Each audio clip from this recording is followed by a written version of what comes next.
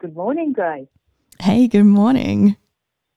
Oh, welcome to our listeners and today's episode of Can You See What I See? It's Vicky Scott here, and today my co-host Grace Hart and I are going to talk with Rebecca Zardigan. We have a person. We have a real We have a person. Yay! And Beck is the author of the book, I Got to Tell You. I got to tell you, we got an extra person on the podcast. Hey, but first, Grace, did you have any aha moments about our episode on social conditioning last week? Oh, man, don't get me started. I think we should be talking about Beck and I got to tell you because, I did. I had some really interesting ahas with it, but that can be later on. Yeah, absolutely. What about you? Now, I'm gonna drop you in the deep end now. Did you have any? Yeah. Did you? Absolutely. Yeah, well done. Absolutely. I Cool. sure did, and in many different ways. Yeah. Yes, that might be another podcast. Oh my gosh, yeah, the list is getting very long. And for now, welcome to Rebecca Zardigan. Thank you. Welcome. Yeah, thank you. But let me say first up, just with a view to transparency. Full disclosure time. Yeah, full disclosure. Beck is actually my and my husband Richard's daughter. And whenever I hear that question, if you could invite any three people to dinner, who would they be? And I'm always delighted to realise that Beck is just one of those people. Yeah, I know. I love that. That's warm and fuzzy stuff. Daughter, is it? Yeah. Yeah, it's special. As Beck and I know, there have been many moments, in relationships that have had many challenges and, of course, much joy. But one of the things I realised when I was just recently doing Beck's 40th birthday book is just how very fortunate I am to have shared this lifetime with Beck. So welcome, Beck. Thanks, Mum. Hi, Grace. Yeah. Hey, I just for the listeners, what do you mean by your 40th birthday book, Vic? Because I think it's really special. Thank you. Yes, I did up a photo book with some stories about things I remembered from Beck from birth through to when she was 40. And I realised how the reason I did it is often we lose photographs and we lose how we got to where we're at. And I know our kids love being told stories about, I know how I loved being told stories about when I was a kid and where I came from and other people and other influences in my life. And I thought rather than having it in 20 photo albums or something else, I could consolidate some photos and stories in the one book so that her kids, I wanted to have some story about my own grandparents and parents, and there's nothing left there. So I wanted to have a choice for Beck's kids and her grandkids to read something about my experience of my daughter. So that was while I did it. I love that. That's beautiful. So Beck, let me say, before we hear about your first book, I got to tell you, you got this, you called it. Can you tell us a little bit about your own personal journey and what got you to the point where you wrote the book? Yeah, sure. So, I mean, how do you sum up 41 years? But I suppose, in a nutshell, my journey's been an interesting one in the sense of a lot of variables and a lot of extremes. In the sense that we talk about with Dad in the Navy and moving around every 2 years for the first decade, and then settling down in one of our homes for longer, and public school versus private school, and many different types of jobs, from serving porridge in an old people's home to travelling with a minister in the state government, etc. Many different relationships and friendships in multicultural relationships as well, and I suppose a common theme is a lot of people say to me, "You seem to choose hard," or "Geez, you've chosen a hard one this life," or whatever it is. And I suppose from my point of view, I've always felt like life could be better, or there's something else is possible here. And I always made that mean that I was a misfit, that I didn't belong. And I suppose then my experiences or, you know, my friendships and whatnot then reflected that and gave me, I suppose, things to live into. And I continued to believe that. And I felt like I spent the first, 35 to 40 years really searching for answers. And I suppose in some twisted way, I then created these events and experiences to give me those answers, because I knew that, to me, life, there's something else possible here. And I wanted, I'm really sensitive to other people, I'm really sensitive to other people's feelings, etc. And I would take a lot on myself. There was some stuff before I was 5 where every 3 months I would just vomit for 4 days. Vicks, you'd remember, emptying the buckets, and all those trips to hospital with fear of dehydration, etc. And there was no diagnosis. There was nothing that came from a medical point of view. And I suppose in the last 5 to 8 years, or even 10 years, on this self journey that I've, with all these different modalities and people that I've spoken to, etc., some stuff came out about, actually that, the physical body can store emotions and express it in certain ways and hold on to things and whatnot. And in some of the conversations I've had, it's even down to, that was me being the emotional sponge of the family. And those sort of conversations got me thinking differently then about my own personal experience. So, in my early 20s, I had a 2.5 kilo tumour that was a bit of a medical mystery. I was all geared up for a full hysterectomy because they couldn't see from the initial scans what it was attached to and what the end result may be. So I was prepared for, worst case. And my whole life I'd been wanting to be a mum. That was my dream. So obviously that took a bit. And then of course then there's that, when that sort of major surgery, when they're saying it could be up to 5 to 6 hours, in my head I'm thinking, well, death is always an option. So I suppose in your early 20s, that was quite confronting for me, and it called me forward into what am I here for? What sort of life do I actually want? If I get through this, what would I do differently? And if this was it, am I happy? And I started asking myself better questions, and I suppose then, more things started to play out, and then I found myself in a relationship with a gentleman from a complete opposite culture, a Middle Eastern man, and obviously that comes with a lot of cultural differences. But then, there's so much going on in the job that I was doing at the time and everything else, and I suppose I found some safety in him, where that really resonated with me. I wanted to get married. I was nearly 30, and there was a lot about him that was calm and comforting and private, and I wanted that. I wanted that for me because I felt like I had been not exposed, but afraid's not the right word, but I felt like I think misfit really, that was me in my 20s. I felt like I was sort of on the wrong planet and creating all these experiences that kept me thinking the world's got it wrong.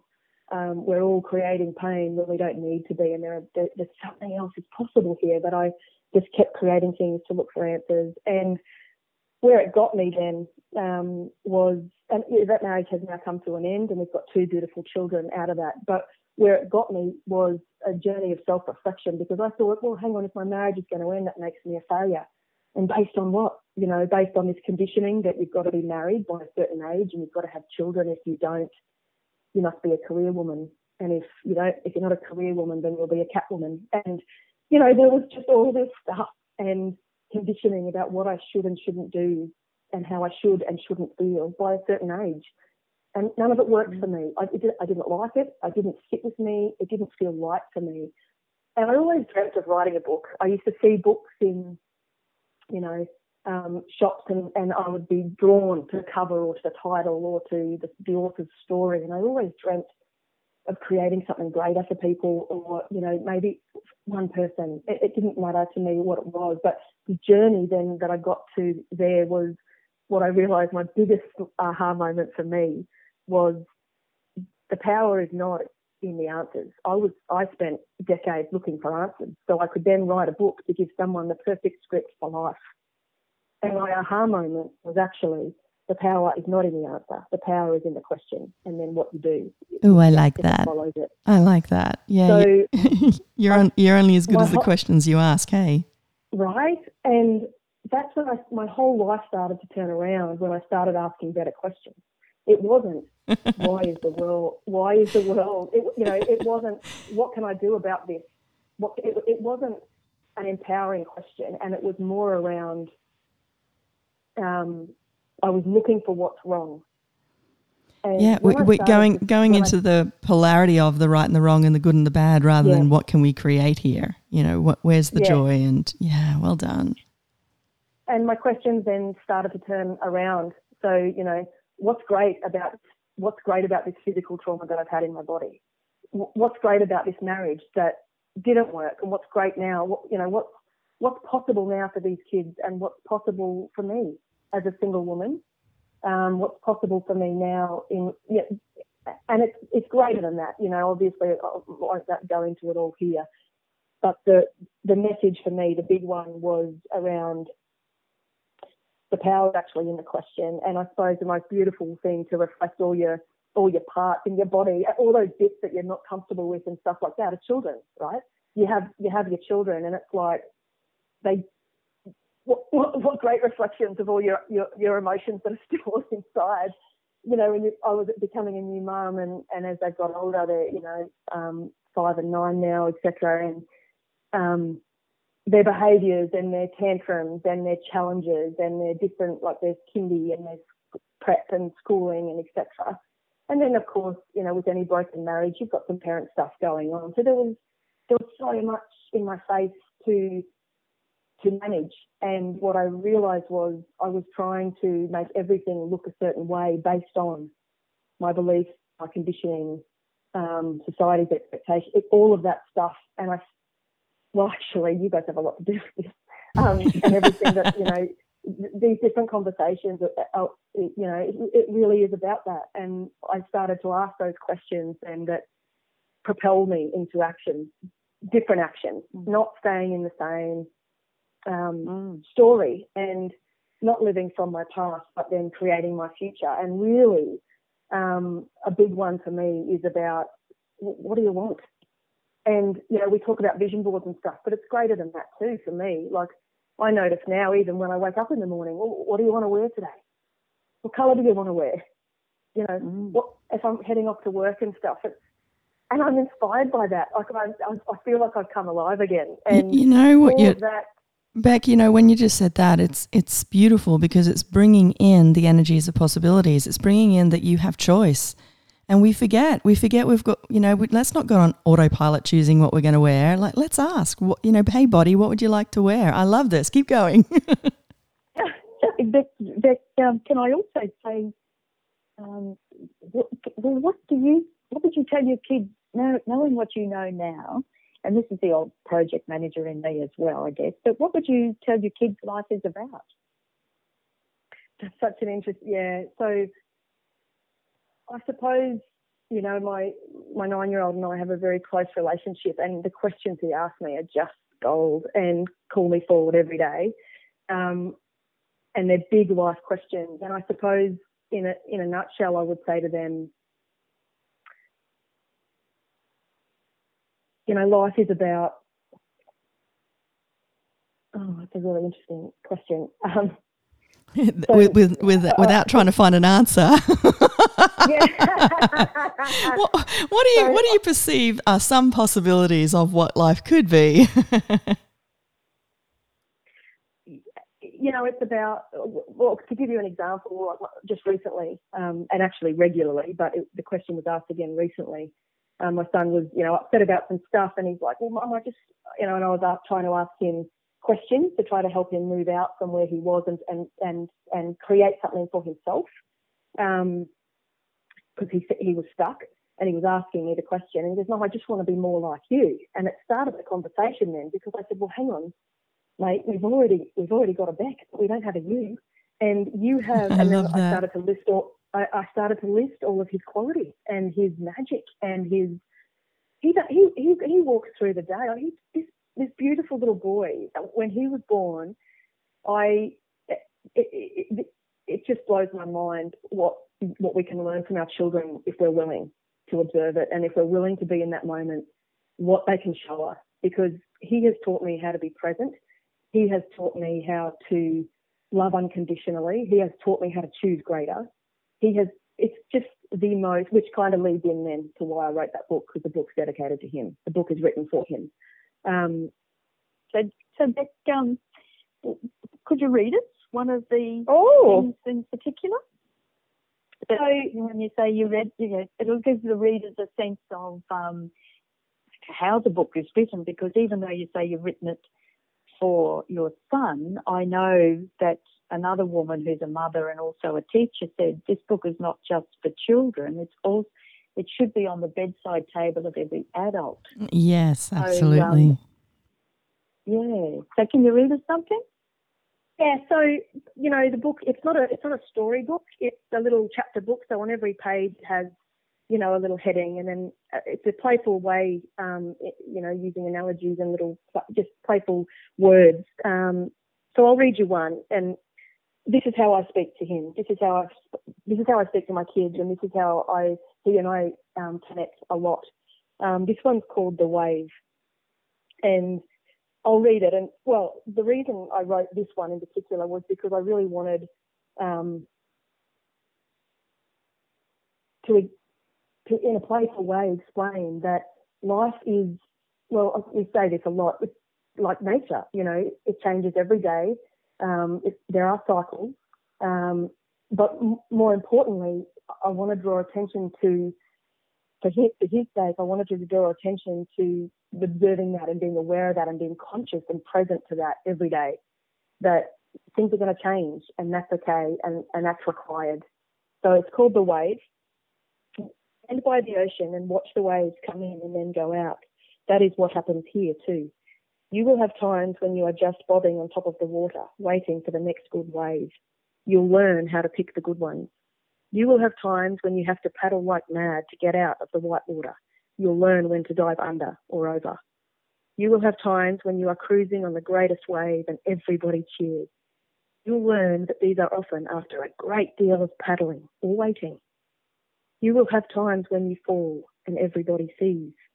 You'll learn that you can always get back up and paddle out again. But remember, your wave will always come. You will get your moment. So enjoy the paddle out. Enjoy sitting on the board, waiting. How do I know? Because I've had my moment and I've learnt to paddle hard and to wait for my wave. I love that. And after every little chapter or little verse or whatnot, I put, how do I know? Because that's how he always says to me, how do you know, Mum? How do you know for sure? Oh, I love that. So I love his questions. It's delightful. So, yeah, that's the intention of the book, was to give him, and even now, I'll walk past his bedroom at night and his light will be on, and every now and then he'll be laying in his bed with this book, and he still tears up about it. He's a very sensitive little one, and as they all are. And I said to him, he was quite upset one night, and I said to him, Dax, if I every time in that book it said you, that's you, mate.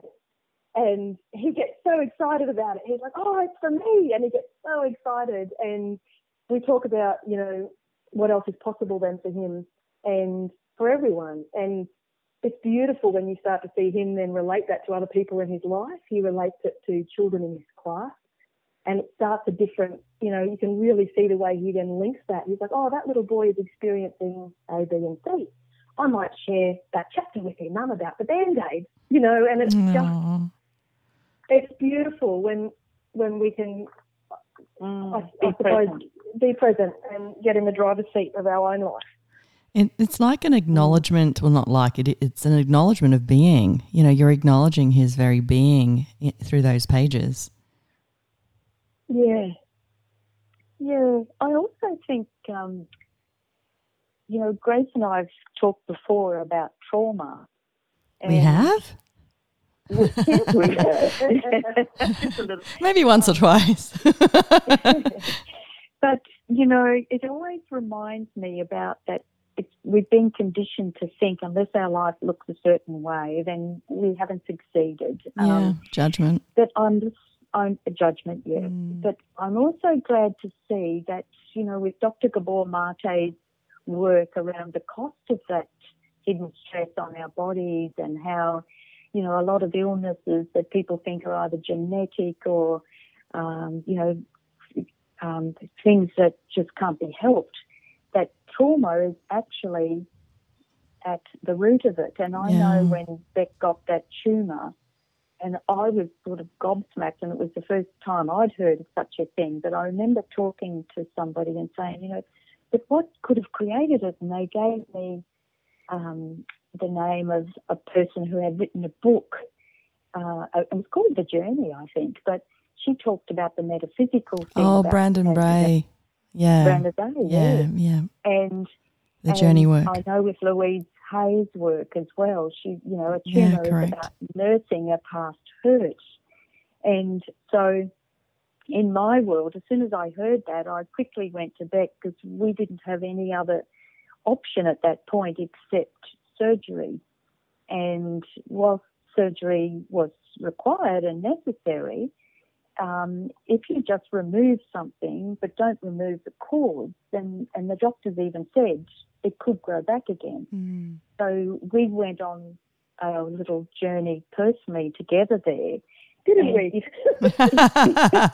Yes, we did. But in that process, I got to see that there was no language and vocabulary around this. And this is why Grace and I are doing Can You See What I See? Because it is about creating that different conversation and providing that different vocabulary that people haven't had. So, I remember even when Beck, I remember she told me that her son had given the book to his teacher, and then the principal wanted it as well. And I thought, this is perfect. This is a different vocabulary that's now become more available to people who are in influential positions. I'm loving that these conversations are starting. Like we say over and over again, we're not experts. We're just sharing stuff that has made a difference to our world. But I'm loving that other people are doing the same. They might not be super qualified, but they're starting to speak up on this. Absolutely. And then we start to find each other. And what I love about when you're finding like-minded people who do want to create greater possibilities is a much more empowering language rather than looking at what's right and wrong as you talk about the polarities, Grace. It's about, well, hang on, what else is possible here? So I love that. And even in my age of 67, it's like I feel great. I feel positive. Even in these times of where life seems hard for people, it's like, okay, this is happening. There's no denying this, but what else is possible for our world and our children coming into it now who are having different sorts of experiences that are making them more fearful, etc. I'm loving that it's being spoken about now, that a lot of quote unquote illnesses or injuries are somatic, they are psychological, and there's been injuries to, the personality. And I sent a meme to a friend of mine, and she said, I'm so glad you sent me this. It really, as I was reading it, I was thinking, wow, this is what Grace was like prior to, the work that I've done. And I just wanted to read a couple of these things as you were talking. It's the symptoms of trauma that we see. So we're aware of the self-harm and the avoidance and the panic attacks and, insomnia and nightmares, flashbacks, etc. And this person wrote about symptoms of trauma, and I'd mention who it was, but it was unfortunately just a meme that went around Facebook with no name attached or anything. But she talked about the symptoms of trauma that we don't see, and I'll just list them now. So thoughts that no one can be trusted, thoughts that everyone will hurt you, thoughts that everyone cheats or is dishonest, thoughts that sharing your feelings will result in losing people or pushing them away, and the belief that you are not or will never be safe, and intense fears of loss and abandonment and shame. And what I want to say, Beck, is your book really speaks to that. And what I love about it is like every single, part that you write is an empowering new way of possibilities. So you come out of all of this trauma stuff in a really fun way. Sorry to interrupt there, but that's the thing. Most of us think we have to have some traumatic event or experience, but really when you listen to all the people who are actually trauma-informed, they all say it's a part of being human. So for anyone to say, they haven't experienced real trauma is undermining what they have experienced. And so it's not, that's the thing where I think the gold is when we can actually say, you know what, I didn't realise it. But now that we recognise addictions are all part of trauma, addictions are not the problem. It's the addiction this is what Dr. Gabor Mate says, it's the solution to the problem. So, we all focus on fixing a problem, but we don't look at what caused the problem. Trauma. Go back to that. Yeah, people don't want to acknowledge that there's a bit of a taboo around trauma and mental health, thinking it's like, it's just a huge taboo, rather than going, hang on a minute, we all have trauma, we all have generational trauma, and let's look at this. And if you're someone listening now who's got body aches and pains that you can't, work out why you've got them, or you're putting it down to aging, maybe, just maybe, there's trauma there that you're not looking at. Sorry, Vic, go on. Yeah, I love what you said before, Grace, about many illnesses and things are somatic. I think, I know before I knew what I know now, before I could see what I could see now, that people thought somatic, it's not just in my mind, I'm really feeling this pain. And we went to dismissing that as, well, hang on, it's physical. Of course I've got this pain. It's not in my head. And people think somatic means I'm just making this up. And that's where it's the social conditioning. Even it used to happen around back pain. It was like, everybody gets a bad back when they don't want to do something in life. And interestingly, if you look at the metaphysical thing about a back, it represents the structure of our life.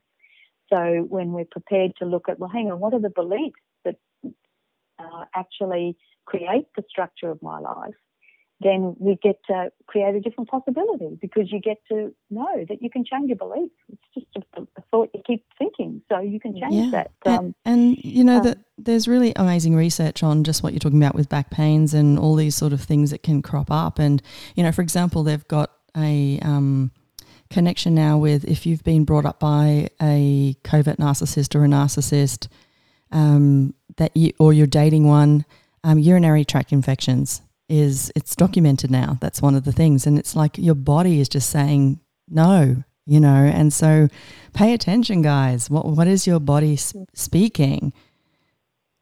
It was interesting after after my separation. I think, like most separations, you've got some unresolved stuff or things you would have done differently, or there's stuff that everyone carries on from a broken down marriage, etc. And for the first 2 years after my separation, every 3 to 6 months I was getting a gallstone attack. I just kept getting them. And the advice is then we'll get them out, get your gallbladder removed, etc. But there was something else triggering me, because I haven't had that issue before, but it had become recurrent for me. And just really interesting that, there was a lot of stuff that I then went and did, and it stopped, and I've still got my gallbladder. And I was intrigued by that. I was so intrigued by that. That it was like, oh, wow. Actually, really, the body's amazing. Yeah, it gives you the signs, doesn't it? Oh, totally. Only if you're willing to listen and observe. Yeah. Be present with it. Yeah, I had a client who she was telling me this story. This was probably about 10, 15 years ago, this story that she was sharing, and she had all these back problems and just not feeling right inside. And so the doctor did all these medical tests, and they all came back completely fine. And so his response back then is, there's nothing wrong with you. And so just get on with life. And she was depressed. She had pain, constant pain. And he was like, nope, there's nothing wrong with you. And so this is where, it might not show up as a medical thing, but you can still have trauma in the body. And so don't dismiss it. And one of the exercises that I love is just take a moment lying down where you're feeling safe, secure and supported. The phone's not going to ring. No one's going to interrupt you, and just be present with your body. And if it's easier for you, start with, your hands or your feet and go to the particular parts of your body and just be with it. Just notice, is it hot, cold? Is there movement there? And notice any thoughts you have when you're with that particular part of the body. And, Peter Levine's work I absolutely love. And, I was dealing with a client the other day, and she had all this sort of jaw stuff, and just nerve pain going with her jaw. And anyway, long story short with that, I just got her to do a couple of Peter Levine's exercises. And what Peter talks about is, if you've been in a situation where you wanted to fight but knew that for your own safety you couldn't, and you chose to freeze instead, that fight still is in your body. And a lot of people, he says, that haven't had the ability to let go of that fight, in other words, it's just still trapped in the body, they'll get a lot of jaw problems or teeth problems or nerve problems because they haven't let go of that part of them that really wanted to fight back, because, nature intervened and said, don't do that, you're going to die if you do that. And anyway, she just clenched her jaw and sort of just organically was just present with that part of her body. And the next thing you know, she had a bit of a shake, and she hasn't had any pain since. So this is what I'm saying, please guys, if you've got any kind of pain, look at this. It could be the voice of trauma speaking. Absolutely. Beth, this book, you've written this one, but you said that it's actually the first in a trilogy. Where are you at with the other two? So the second one's nearly finished. I'll be sending that across to the publisher by the end of November. Yay! And and that's, I suppose, one level deeper to all this stuff. So these little poems or chapters, or these little analogies on each page, then come with some stories that where how I've got to there. So it continues down the same. It's written in a similar way, but it's more in a story base. And the intention then is to, I'd love to be able to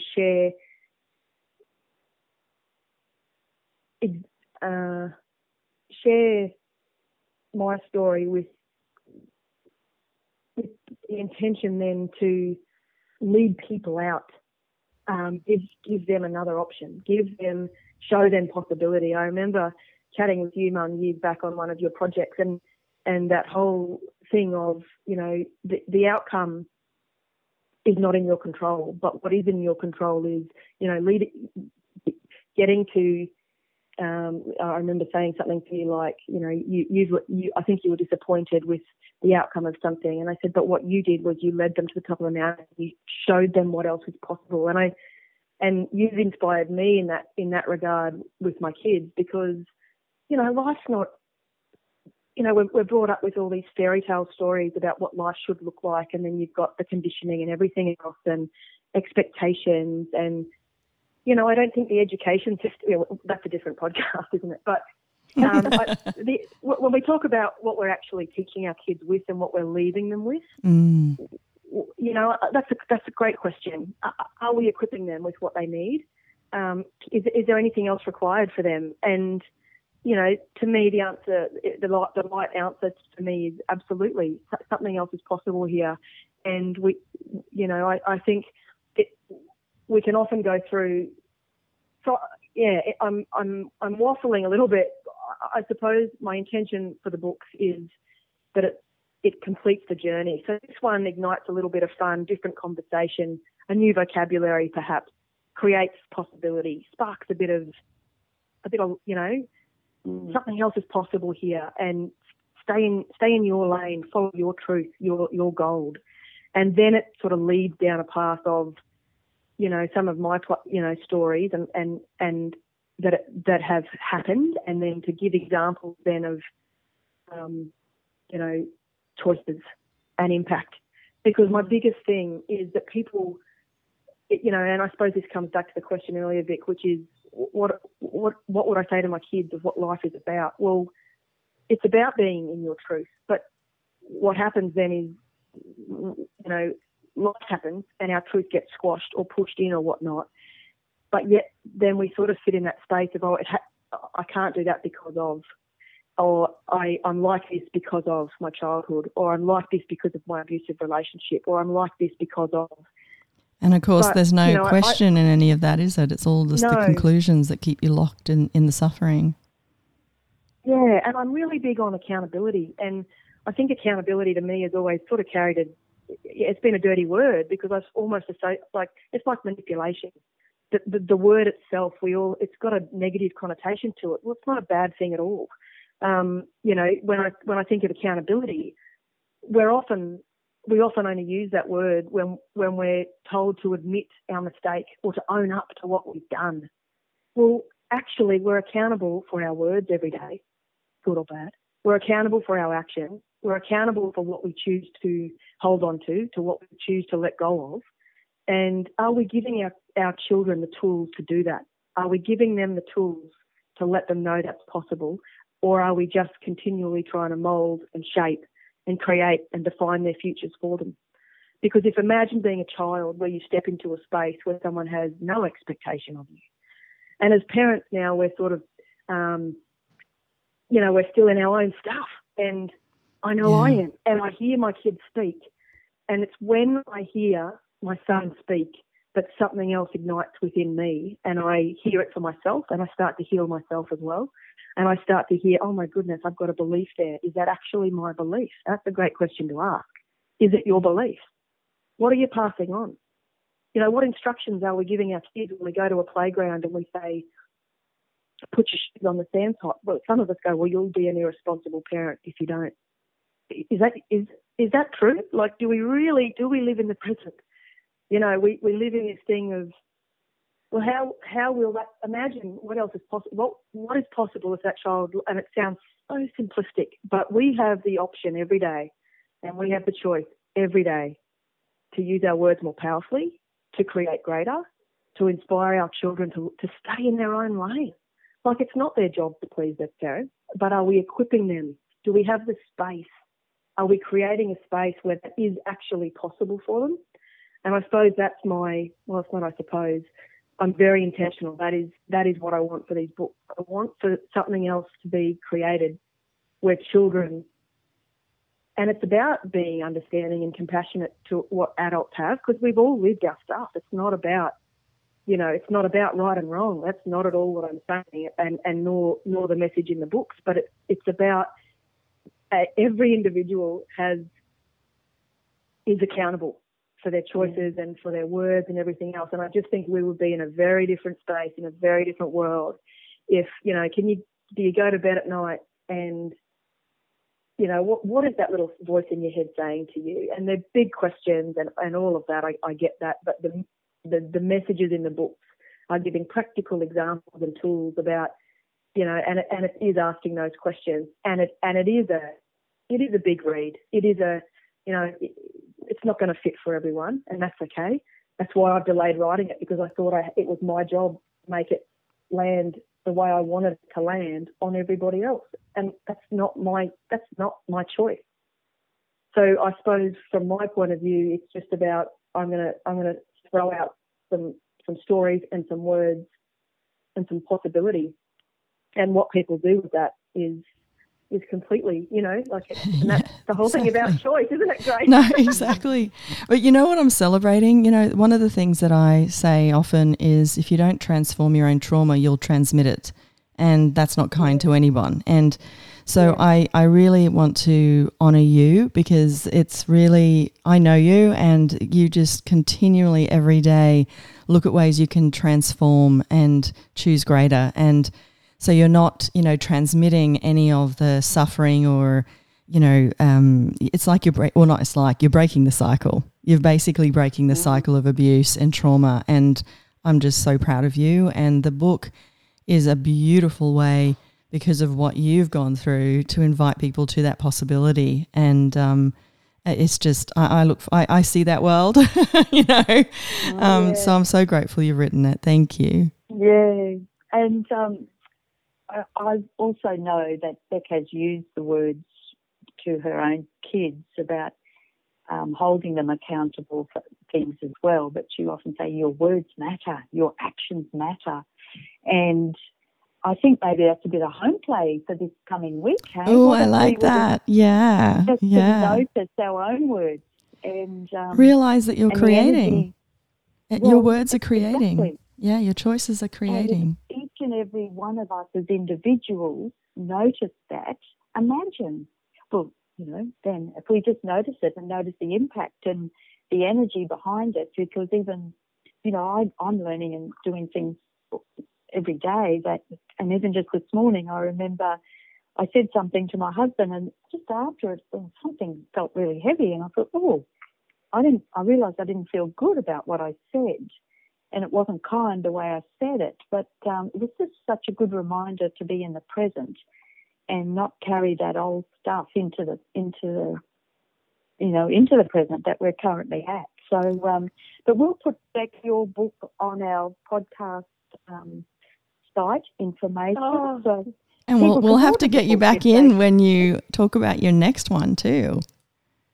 I'd love that. Thank you. Yeah. So thanks for joining us today. And great. Can I just say, you know, I know that obviously, Vic, you're my mum, and Grace, you know, I've known you some time now, but I really acknowledge you both for who you be for everyone, but particularly for being willing to have these different conversations, because it's so required and it's so beautiful. And I know that even across my network and the conversations that I've had, and then the listening to podcasts, we often sit around with a cup of tea or sometimes a wine, and we sit around and we listen to the podcast, and the ripple effect is amazing, and that comes down to, you know, it is being responsible for our words and for our actions, and I really appreciate who you are and what you guys create for everyone.